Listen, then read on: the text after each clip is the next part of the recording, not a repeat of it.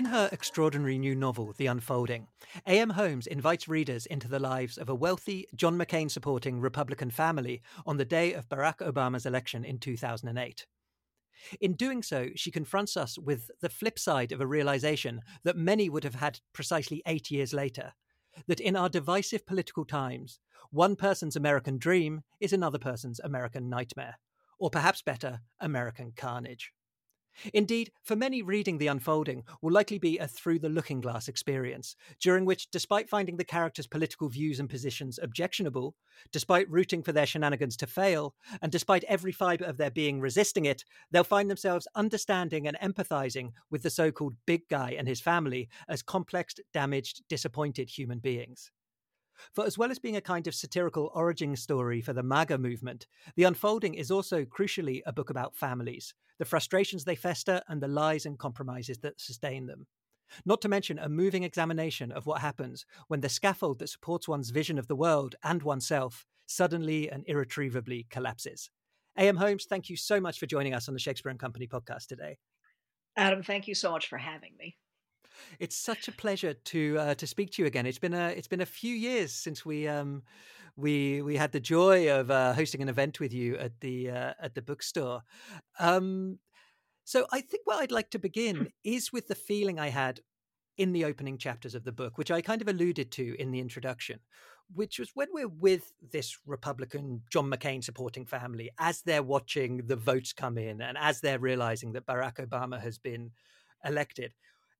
Everything they are feeling, their despair, their fear, their sense of the world collapsing around them, was everything that I, even as a non-American, felt in 2016 when Donald Trump was elected. And that was quite a discombobulating feeling to have that sort of profound sense of disturbance displaced to a moment that I experienced with a certain joy. And I'm just curious to know, was that feeling of Trump coming in some way the seed of the book? Well, the strange thing is that I started writing The Unfolding well before Trump was even on the scene as a candidate. I felt quite a long time ago that there was something happening sort of in the evolution of American political culture, where I felt that politicians had really lost touch with the average American voter. And then at the same time, there was also the rise of two things. One was the rise of what we now call dark money, but sort of outside money and money from sources that are not accounted for coming into the political process, which now is almost running like an open tap. And then also, Barack Obama was one of the first candidates to use social media. And that at the time we applauded him for his clever use of social media. And obviously now it's become a very complicated thing where people are using it for all kinds of almost disinformation or propaganda. So I love the way that you characterize that discomfort that one felt when Trump won as the opposite of how we felt when Obama won. Because when Obama won in 2008, I bought a new TV for the election night. I thought, I'm going to upscale from my college TV. I'm going to get at least bigger than 13 inches. And people poured into the streets of New York and all over the country, filled with joy and optimism and a sense that something big had changed.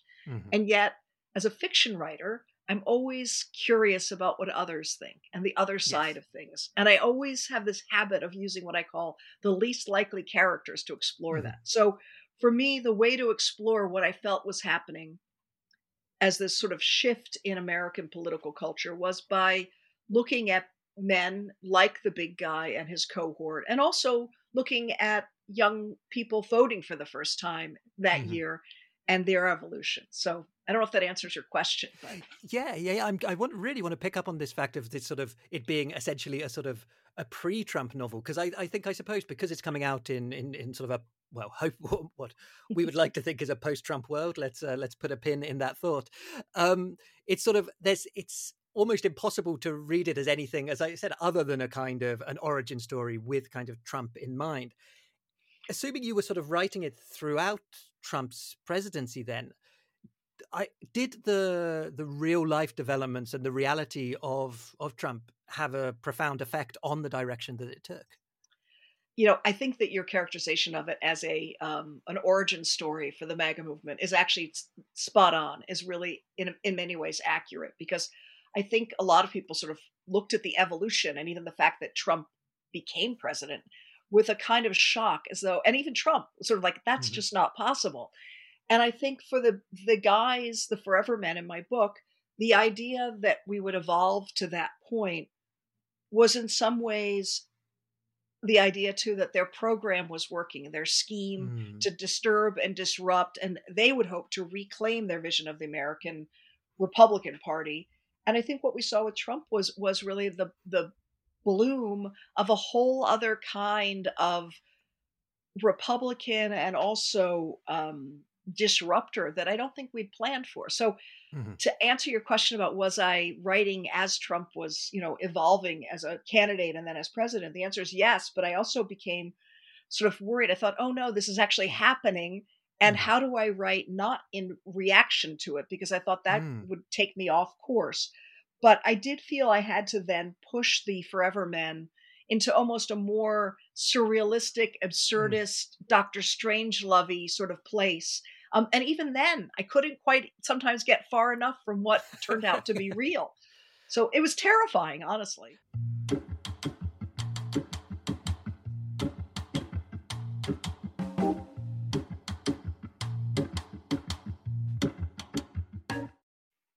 Wednesday, November 5th, 2008.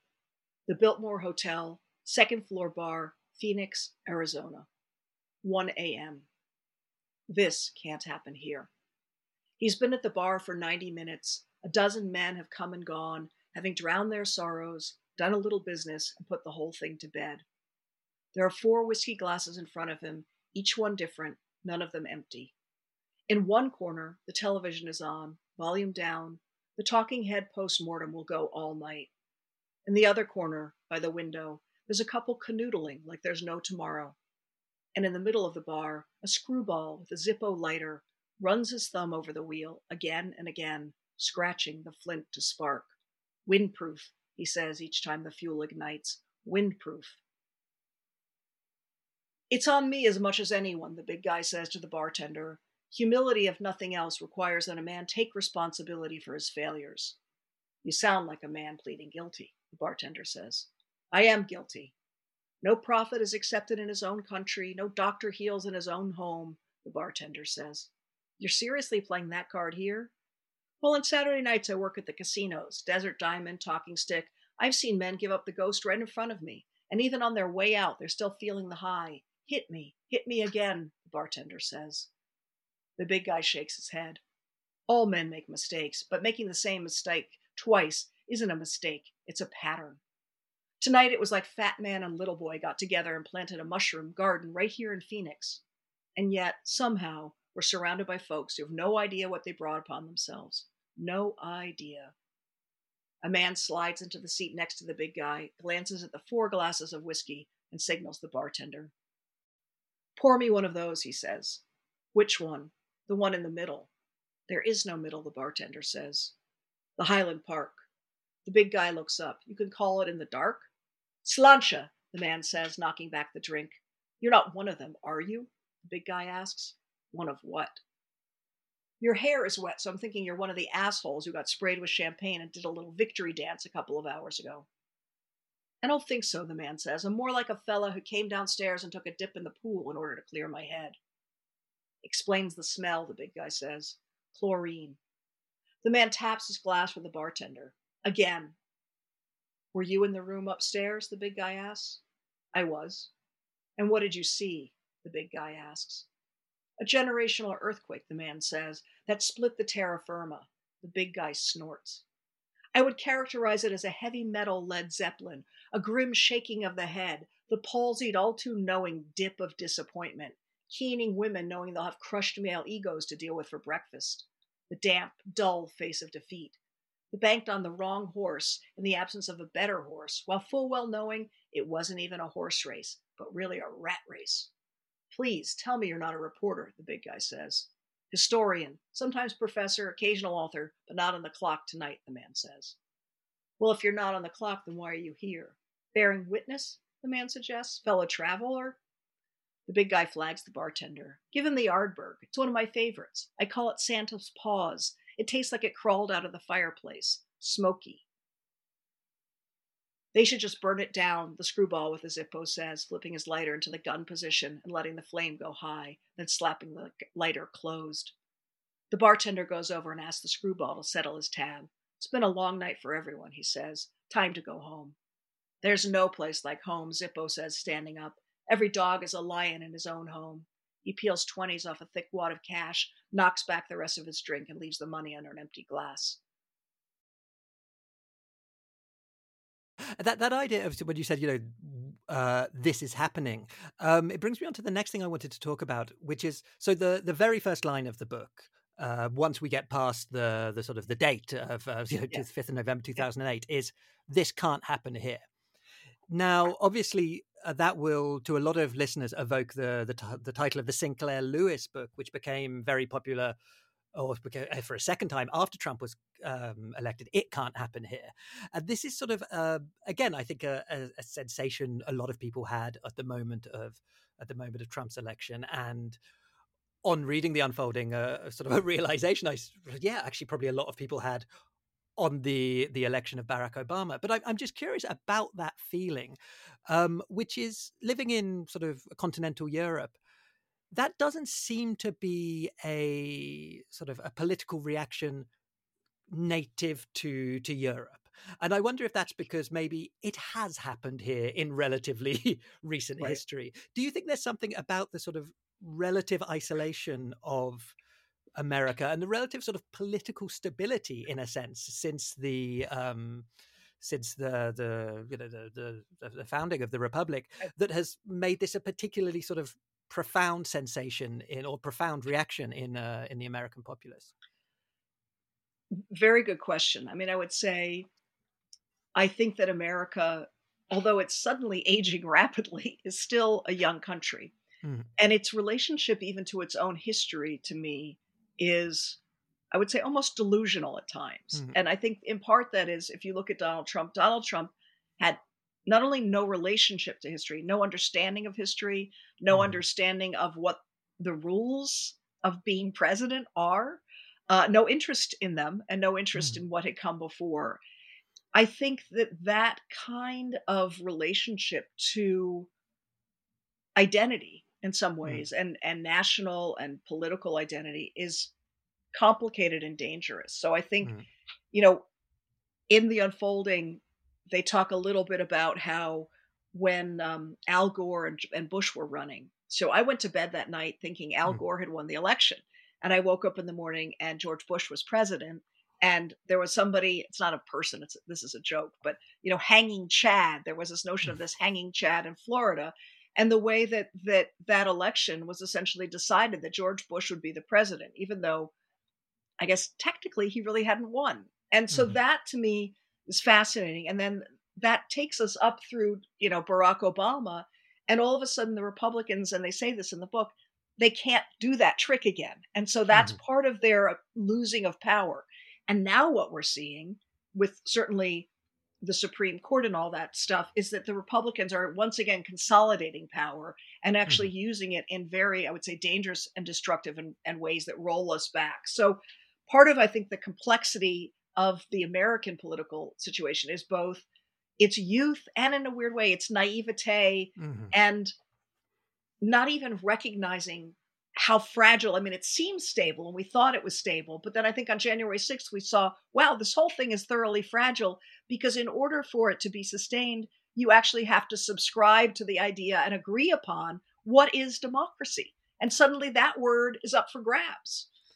Absolutely. And I think actually I think in a sense, Britain is living through a sort of the United Kingdom, I should say, a sort of a parallel thing, because, this is sort of a country which was sustained on almost kind of a succession of gentlemen's agreements. But then if suddenly the people in charge are no longer gentlemen or no longer ascribing to the gentleman agreements, suddenly all bets are off. That's exactly what and that's exactly what we have with Donald Trump, is that so many things were not legislated because they were never called into question and nobody thought to disagree with them. And suddenly there are no longer gentlemen and there are no longer facts. I mean, I think when Kellyanne Conway said, well, there are alternative facts. And all of a sudden, we have this spinning of all kinds of stories, whether it's about vaccinations or who won an election. If you can't agree that something is true or not true, I don't know how Mm. you can maintain any kind of stability. I mean, that is the very kind of chaos that actually, we have CIA manuals that were written in the 60s about how do you create that kind of chaos, which then makes fractures in the social political environment that allow for, of course, the overthrow of a government. Mhm. And I mean, it's so funny, not funny to look at that and think that could happen. Mhm. Yeah. You used the word naivety earlier to talk about the sort of the American approach or the American mindset.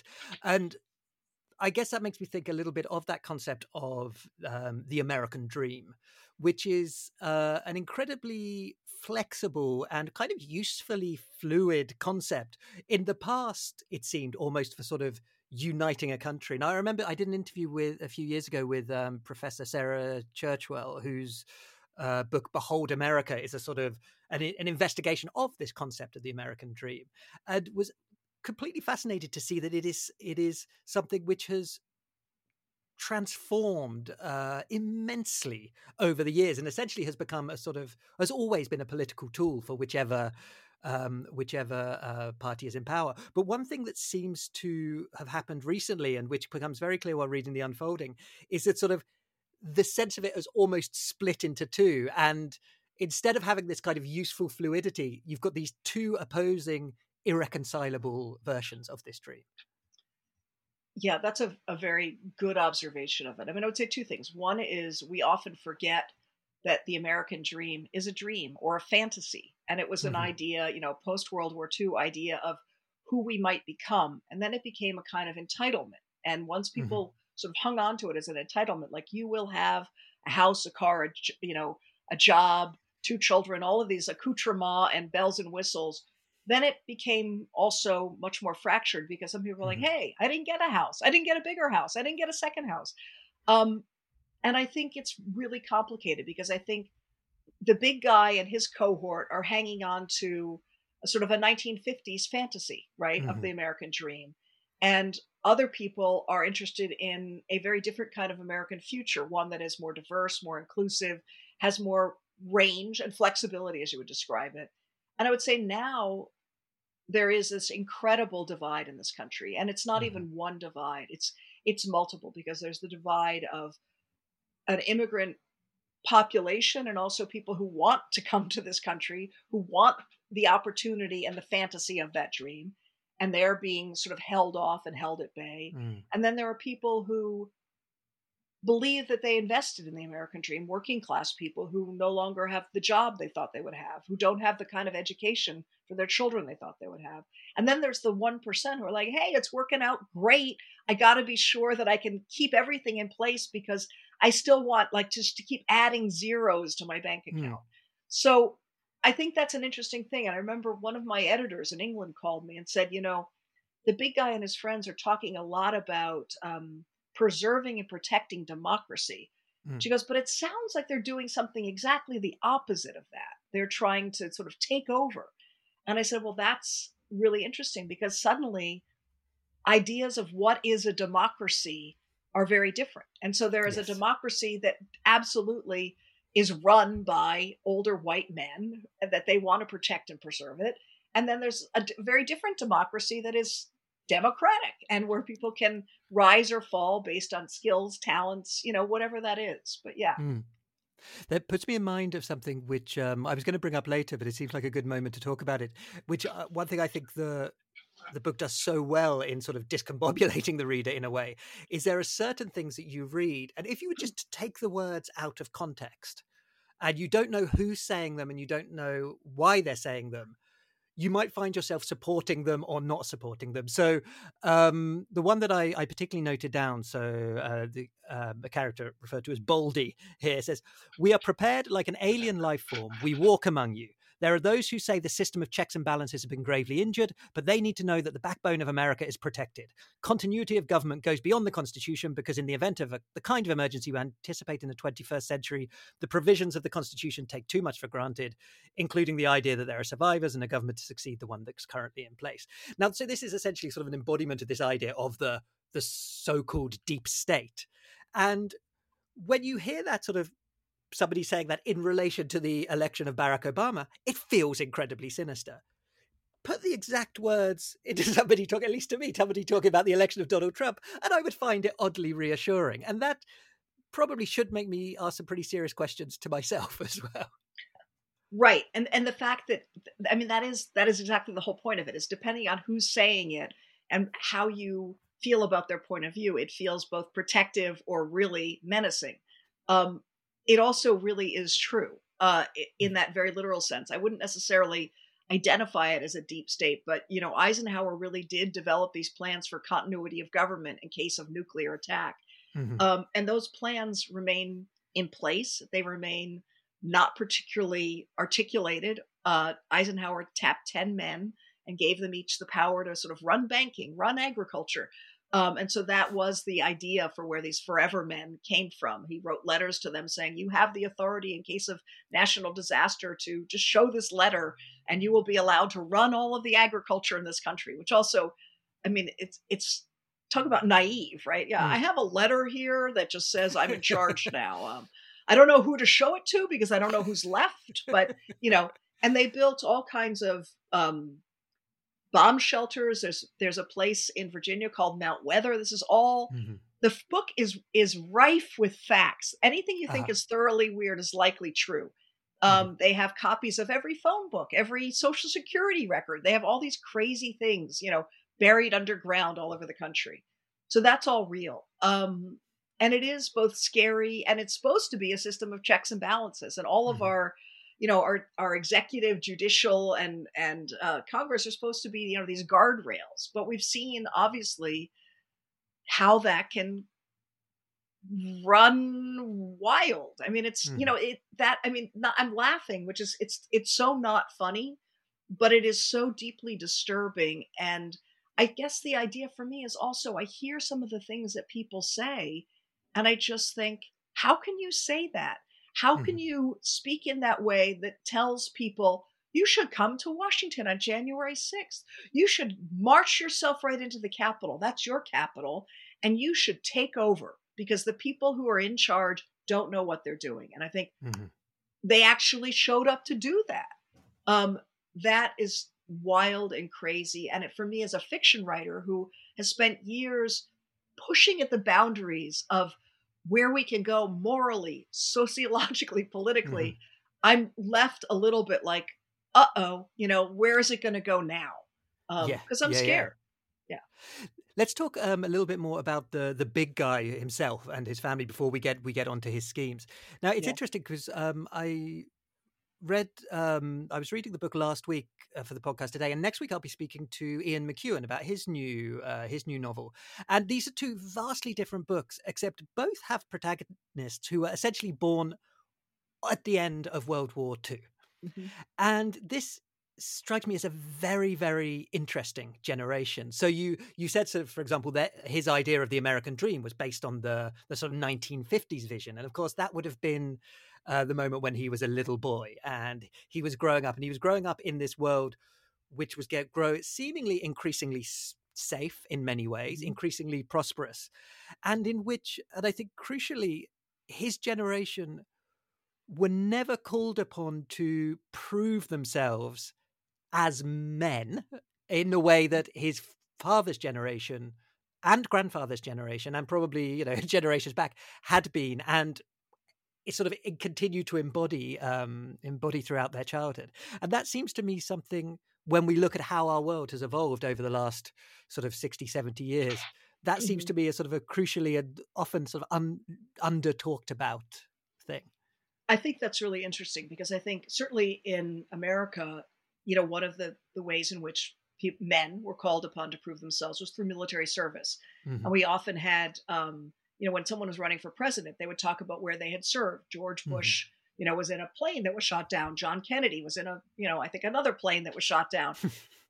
Donald Trump was not in anything. He had, problems with his feet.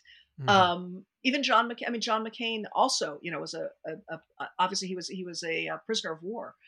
What is interesting is that the men who, as you said, were growing up in the 50s would have been both eligible and part of the draft that went to Vietnam. And yet upper class men and people in college and so on managed to often avoid that. And that was a big thing. So I think that one of those questions is very valid of sort of how does one prove oneself? And also many of the men in this book sort of succeeded on their father's coattails. So their fathers had been men of distinction and hard work and sort of defined themselves and built their own worlds. And yet their sons entered those worlds and kind of took them on without having done the sort of the true labor. And I guess it's also one of those sort of odd things that like the generation of these, I suppose, broadly speaking, baby boomers, particularly, I guess, the middle classes would have had their children maybe slightly later. And so the big guy's daughter, Meghan, is in her sort of late teens in 2008. And I was thinking that I can't think of two generations historically who socially, culturally, technologically would have had such different experiences growing up and growing into the world. Exactly. I mean, I think that that's also something, even though this book takes place in 2008, I think that's all the more amplified right now, where suddenly, there is an incredible generational split, both in terms of politics, looking at climate change, looking at the expectations and the disappointment youth has in their parents and all of that happens. So I think that's a very, very real thing, and probably the largest sort of generational gap since World War II. And since the sort of the end of the Depression and all that kind of thing. And I find that fascinating, that in many ways, the big guy also, he thinks he's having his own sort of wake up call to realize that, okay, maybe he's kind of a jerk. Maybe his wife and child have sort of suffered, even though he tried to take care of them, that his caretaking was really more paralyzing than caretaking. But he still doesn't see the ways in which they want to move forward in the world independent of, for lack of a better word, the patriarchy. I mean, so much of this book, of what's not overtly said, is really about racism and sexism and the way that older generation still doesn't even see that. Yeah. And his wife, Charlotte, is a sort of a fascinating character as well. I mean, of course, the big guy isn't a politician. And yet, I mean, there's a moment where you say that I think Meghan is reflecting this. Meghan, the daughter, is reflecting that from the back, her mother looks like Nancy Reagan. And there is this kind of, I mean, I don't know if it's strange to Americans or just to foreigners, but this kind of phenomenon of Republican wives is fascinating. It's sort of like almost kind of, they seem almost kind of identikit, blonde, sort of almost Stepford wife, very sort of sculpted, very sort of dry, very quite often quite cold. And yet, of course, these are rich, complex human beings underneath that. Absolutely. And I've also always been fascinated by watching political wives. I mean, I think if you look at Nancy Reagan, if you look at Martha Mitchell, John Mitchell's wife, who they now just did, a new TV show where Julia Roberts plays her. Even Betty Ford, who obviously had an alcohol problem. I think the expectation of these women was that they would support their husbands at all cost, and they would keep everything buttoned up. And so, it's not surprising that many of them turned to alcohol and so on. It's also interesting that Nancy Reagan, her big thing was just say no, which was to drugs, whereas, Rosalind Carter was like all about mental health. And so there is that divide, I think, in terms of even how one is expected to comport themselves. These women were absolutely supposed to keep it all in. And we're not. I don't want to go into too many details about sort of Charlotte's journey, let's say, in in the unfolding, because I don't want to spoil it for our listeners. But there's certainly sort of a breakdown at a Hmm. moment, and the one way that the big guy kind of tries to think about it is that he says Charlotte cracked due to increased hydrostatic pressure. And hydrostatic pressure, as you made clear to us, is the kind of this downward form of gravity from above. And that just seemed such a sort of evocative description of how it must feel to be in this kind of buttoned up, restrained position that so many of these political wives, who you made clear at another moment, it's didn't really have choices a lot in that generation. It wasn't, I think you say at a moment, they weren't asked what they wanted to be. They were asked what kind of man they wanted to marry. Exactly. Yeah. I mean, part of it for me too was so much about looking at, in the ways that we were just talking a minute ago about the generational divide, was also looking at Charlotte and her daughter Megan as Mm-hmm. two different generations of women who, in some ways, are still facing the same struggle, which is for autonomy, for one's ability to sort of discover and embrace one's own identity and sort of free thought. Mm-hmm. And I thought that was very interesting to me to look at women of two very different age groups, two very different, in some ways, experiences, who obviously live together and coexist. But, you know, and even Megan's awakening to the fact that Charlotte is quite cold.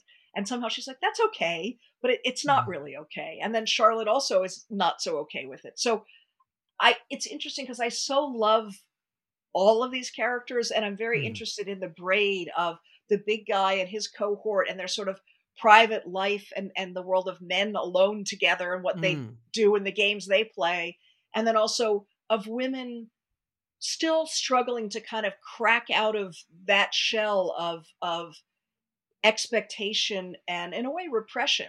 And even there's a moment where Megan is taking this course in women's history, which for me also was very interesting because still, when history is taught in this country, it's not inclusive. It is not Mm-hmm. histories. It is the history of men in this country. Yes. And if you want to study women's history, it's a separate course, and it's usually only taken by women. And if you want to study African American history, it's a separate course and usually only taken by people of color. Mm-hmm. So that's all to me a huge problem. And I think that's also part of what Megan is waking up to realizing there's way more to the story than otherwise we've been told.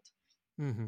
And I think that sort of question of identity is central in a way to the book. I mean, definitely to the family at the heart of it. So I think for Megan and for Charlotte, I guess it's kind of it having sort of their personalities be shaped and developed within the patriarchy. They sort of they probably have a clearer sense of struggling to figure out who they are than the big guy. But in a sense, the big guy is having that too. Like he seems to have reached a sort of a point in his life, and this is what brings him onto this cohort and this scheme, which we'll come on to talk about. Is like he seems to have in this kind of collapse of his political dream, he seems to have lost also a sense of who he is, and in a way, perhaps because he doesn't have the patriarchy to push against in the same way as Charlotte and Meghan, it's almost going to be harder for him to answer that question about who he is. I think that's all so interesting. And I when I look at the big guy, I think about how there really does seem to be a very profound fear Mm-hmm. among white men, and especially older white men, that they are being displaced or replaced, at that they are losing something that they always assumed they would have, which is a Mm-hmm. kind of privilege and a kind of entree, and the idea that they don't have to explain themselves. They can just enter any room. Mm-hmm. And as some people say, bless their hearts, because I think they don't even realize that other people don't have that. I mean, that's the thing, is the big guy is not thinking he's not a good person. He thinks he's a great person. And then all of a sudden he begins to realize, maybe I'm a jerk. Maybe there's a lot that I haven't tuned into. Maybe I didn't realize even my effect on the people around me, which is a kind of white male obliviousness, Mm-hmm. which I'm laughing because, again, I'm always sort of in awe of it, slightly horrified by it. Mhm. But it mesmerizes me when I see it, Yeah. and I'm funny, I am a funny person by nature. So even now, if some older white guy sort of pushes past me, I literally would say, "Oh, I'm so sorry. I didn't realize I was that invisible." Um, you know, uh, my special powers are really working today. Yeah. So it does interest me, all of that. And I think that he is having his own struggle of who he Mhm. is, who he wants to become, the mark he wants to leave is very Mhm. important to him, which means he wants to maintain that power for as long as possible.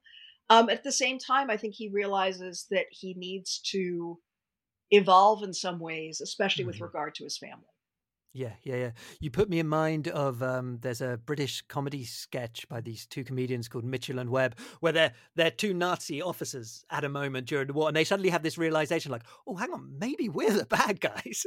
Right, right. But that's um, so, exactly. It's like when you, again, depending on who says something, it sounds okay or it doesn't sound okay. yeah, And I yeah, think yeah. that's really part of the bigger debate, right? Like, who are we and where are we going? And who are we Mm, following? Yeah. mm.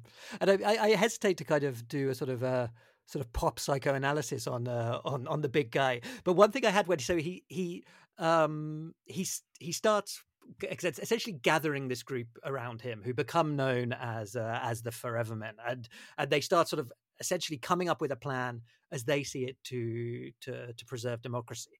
And it's, first of all, it's all guys, obviously, and the first thing that sort of struck me was, and then maybe it's because I've been thinking about this in connection to other things and connected to the sort of, I guess my parents, my father's generation, and the sort of the fathers of of friends and family, and like realizing actually men of that generation don't really have friends. Hmm. And suddenly there's a sense of sort of like a lot of the big guy schemes alongside, his political beliefs, his fear and stuff, seems to be wanting to surround himself with some other guys who could be like his buddies. Absolutely. I mean, I think that that's also fascinating, isn't it? Like my dad, who, died a few years ago at 94, I would say Mhm. only started to have friends like in his 80s. And they would be Right. people he met, taking some class. But I think men of a certain generation have work and Mhm. they make their lives around work, and then they rely upon their families and their wives to take care of the rest and sort of figure out their social situation. And in this case, the big guy, I think there's things in it that to me are hysterically funny. He Mhm. plays war at home, and Yes. builds scenes on ping pong tables and pool tables and uses, orange jello as Agent Orange when he's reenacting Vietnam. And then when he's with his guy friends, he has a whole hunting weekend. And there Mhm. are these things, guys go and do activities together. They go and play pool, they hunt, Mhm. they, whatever. Women, I guess, I don't know, have we meet for coffee between carpools or picking kids up from places, but guys go on sort of these adventure things, and in this case they go off and really play war in the woods of Mhm. Wyoming. And to him it's like the best thing ever. It's like his ping pong table and his battlefield brought to life. And so I do think he is truly rolling in the pleasure of male company, as are the others, and they're all sort of pontificating and speaking in platitudes and sort of saying things that in some ways make absolutely no sense, but they Mhm. love the sound of their own voices. Yeah, yeah, yeah, yeah. And so we're not going to have time, obviously, to talk about each of the different kind of cohort together. Yeah. But talking about like the plan that they start concocting. Now, I mean, Yeah. this isn't something you necessarily go into sort of great detail about, and this is very much in the early stages, sort of, they, I guess, kind of, it's in the sort of the founding of their group and sort of laying the groundwork and trying to decide what they stand for and how they want to preserve democracy. But one thing that becomes clear, even without those details, is that there are gonna be some unintended consequences of this. Like they are, for want of a better metaphor, opening a kind of Pandora's box, and I guess living again in a sort of a post-Trump world, Hmm. it's difficult not to read, some of the things they're saying and just think that there's got to be almost desperate at their naivety of thinking that once they sort of unleash these various forces which they've identified, that they'll then be able to control them.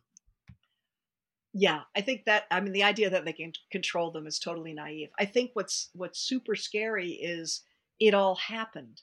Mm, That those plans, whether made by a group of men like the Forever Men or just by different sort of private interest groups, did get put into effect, and mm, that is all of the, whether QAnon and all of the other strange things, the think tanks, all of the sort of money that was spent campaigning and promoting and selling certain ideas, combined with, in all seriousness, and there's a guy in the book Metzger who talks about it, the mm. algorithms, the way now your Yes. computer and your information sources deliver you materials based on what they know about you. So the slicing of that gets thinner and thinner and thinner until you're only ever going to see things that you already agree with, Hmm. and that almost anticipate, in the way that this novel perhaps anticipates where we are now, that anticipates where we're going to, be in a minute. Um, I find that all on, again, it's what I say. My book is actually frightening to me, Hmm. in the sense that that is what happened, and that is what is continuing to happen, and it is absolutely without acknowledgement or tracing to where it comes from. So we can't know where information stops and starts. We can't hold anyone accountable for lying, basically, Hmm. right? And it has become somehow, on the highest levels of politics and government, 1,000% okay to lie, and even to acknowledge it may or may not be true. But we're just going to put it out there. I mean, that is truly terrifying, because it doesn't give us anything to hold on to. It doesn't give us Hmm. any scaffolding of what's real and what we can rely upon. So Hmm. we're heading into a super scary moment, and I think people now sort of know that, but there's a lot of other people who go like, I don't care, all bets are off. And I think, you know, I hear other people talking about that we will end up in a civil war, and I think, well, that's going to be weird, because the Republicans have all the guns, Hmm. Democrats don't buy guns. So what exactly is this civil war going to look like? And I don't want to be here for it, because I'm scared. I live in a world where I make stuff up, I catastrophize in my head, and I secretly hope I'm not right. And I Hmm. keep, unfortunately, being quite right, which is its own problem. Yeah. Um, yeah. I read, I think it was only this morning or yesterday, that some poll said that something like 2 in 5 Americans said that a civil war in the next decade was quite likely.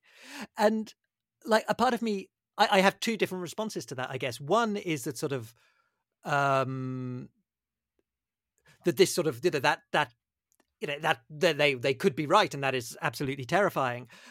And the other one is a sort of, I suppose, is the one trying to reassure myself. It's kind of, it's unlikely to happen, but it's kind of mad that people think that nonetheless. In fact, like, people have gone so far down certain rabbit holes that they can almost quite sort of relaxedly talk about I that's the exactly potential of a that's civil war. exactly how I feel, and until recently, I have not spoken. You're the first person I've even said those words to, because I feel exactly like that. On the one hand, I feel like that can't happen.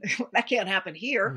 Mm, There's no way that would happen. It seems so unlikely, because that doesn't happen in civilized worlds, whatever that might mean. Um, and then increasingly, I would say there are other people who believe that we're already in a version of it. That mhm, in all of this sort of noise, there is the beginnings of that. And I do mhm, have a fear. Um, and I think, like, were I to continue to write this story further out, that some small thing could happen somewhere. And the way mhm, in which information, ideas, images are disseminated, that could trip it off. So mhm, some incident would be the inciting incident that would not be a major event otherwise. Um, and all of a sudden, we could be in a civil war, in the same way that people take to the streets, when things happen, mhm. that taking to the streets could become more inflamed than it already is. And Uh-huh. in some ways, it's terrifying to say there are moments that could have happened, that could have flipped. I mean, even when Trump Mhm, walked into Lafayette Square with the Bible, and mhm. had helicopters, the military getting rid of Black Lives Matter protesters, pushing them away and tear gassing them, it's amazing that that didn't get weirder, right? Because Mhm. that's exactly the kind of thing that could go really weird. Yeah, yeah, yeah. And it's that kind of, there's historical precedent for it. Of course, like, I think of the Archduke Franz Ferdinand. Like, we're not going to believe that the whole of Europe went to war because some minor archduke was assassinated, but everything was in place that could then act as the kind of the trip switch that ultimately set things off. Yeah. So, and it's funny, I don't even want to be talking about it. I'm like, Adam, we can't talk about this. It's too scary. But Notice my I nervous laughter. I know. But I think the fact that, like, even, every day I always say to myself, what can topple Donald Trump? Okay, the man is under investigation everywhere. He does, a million things that are illegal, 1.5 million more that are immoral. And yet still people are turning out to support him. They believe he is more real than 200 and whatever years of American democracy as we know it. And I find all of that really, really scary. I find the idea that nothing can take him down, short of him choking on a hamburger. The man seems invincible. It's scary. And I always say to people like, well, how does Donald Trump deal with his stress? And they all say to me, he has no stress because he doesn't think about things like that. He doesn't worry that he's not going to be okay. Which I'm not sure I believe that either, but I don't understand how the man is still alive. I mean, the unhealthiest man on the planet, he should. Totally. I get a letter. I get a letter saying you have to turn up for jury duty. And if I don't respond immediately, I'm going to be arrested. I'm going to be in trouble, a parking ticket. I'm like, I'm frantic. I'm like, I have to deal with this immediately. So yeah, I think that is fascinating. And what is that kind of person? And I would say, as much as I wrote this book to sort of understand parts of it, Donald Trump to me remains completely enigmatic, because I think there is no human, and that might be the word. He may not be human in the sense of having humanity or any of the qualities we ascribe to a human. How is he functioning? How does Mitch McConnell function?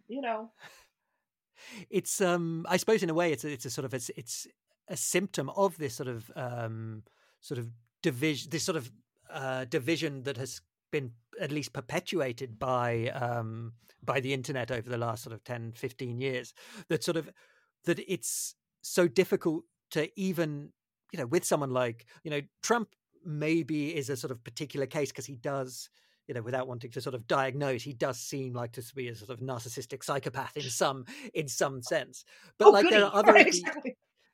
but there are other, maybe in a sense, like, we have been in some way stripped of our capacity for empathizing and understanding and sort of capturing why, not agreeing with Mitch McConnell, but understanding why he does what he does.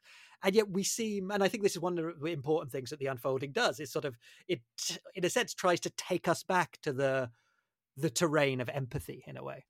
Absolutely. And it's so interesting that you said that, because I think the self-protective or tribal mechanism of not understanding the other, not even being interested in the other or wanting to understand the other, is part of where we are right now, and also an enormous piece of the difficulty. Because were we to be curious about how others see things, even if we disagree, that opens an enormous door towards hope and problem solving and all of those things. But part of the idea of creating profound dissent is also that by disrupting and spinning people into these tribes and creating a sense of true discomfort, even in like the small everyday life things, that's part of what you're supposed to do when you want to fracture a society, is make it uncomfortable for people. And then they pull back and become protective of their thing. And that's kind of where we are now. And as people only want to look at themselves, only want to see their own reflection, not see beyond that, then it becomes much more problematic to knit together a compassionate society that can tolerate disagreement and can tolerate dissent. And right now, we don't have a good tolerance for that, because everybody's busy like going, do I have enough cans in case of the next pandemic? And in case, there's a bad thing happening, I want to be sure I have, my generator and all of these like survival things. Yeah.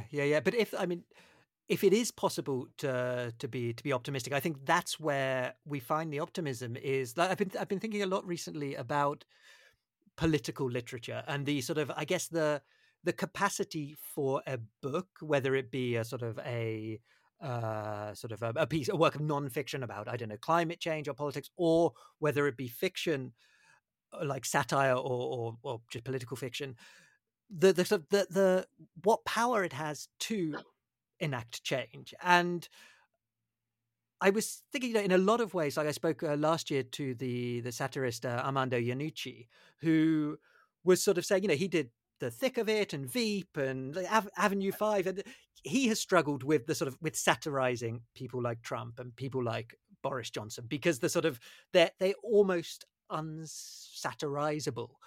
But I think what you do with the unfolding is kind of almost sort of show a way forward, which is sort of like, it could be, it's not in sort of necessarily highlighting the extremes, but in highlighting the common humanity that political fiction or political writing can still have an impact and can still have an effect.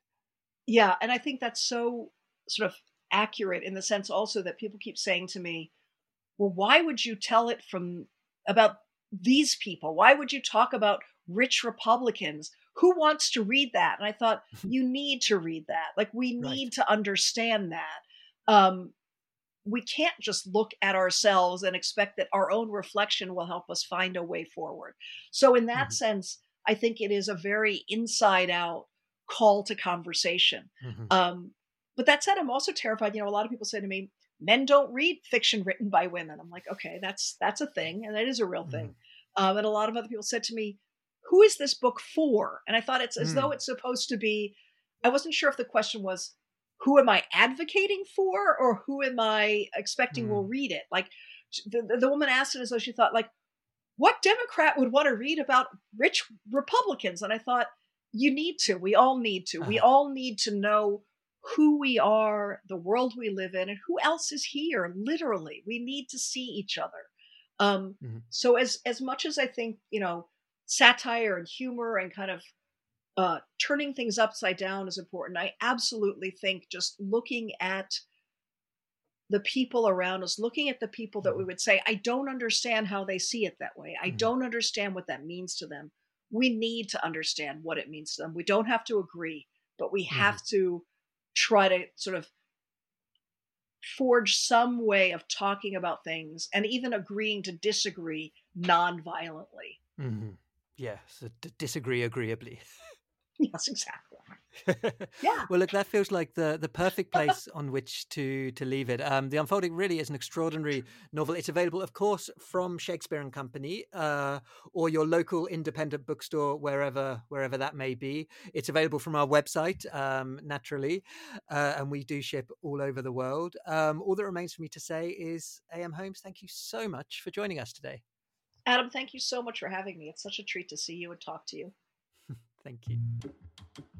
Thank you for listening to the Shakespeare and Company podcast. If you've enjoyed this conversation, it would be great if you could help us spread the word by reviewing or rating us in your favourite app, or just by sending the link to your friends.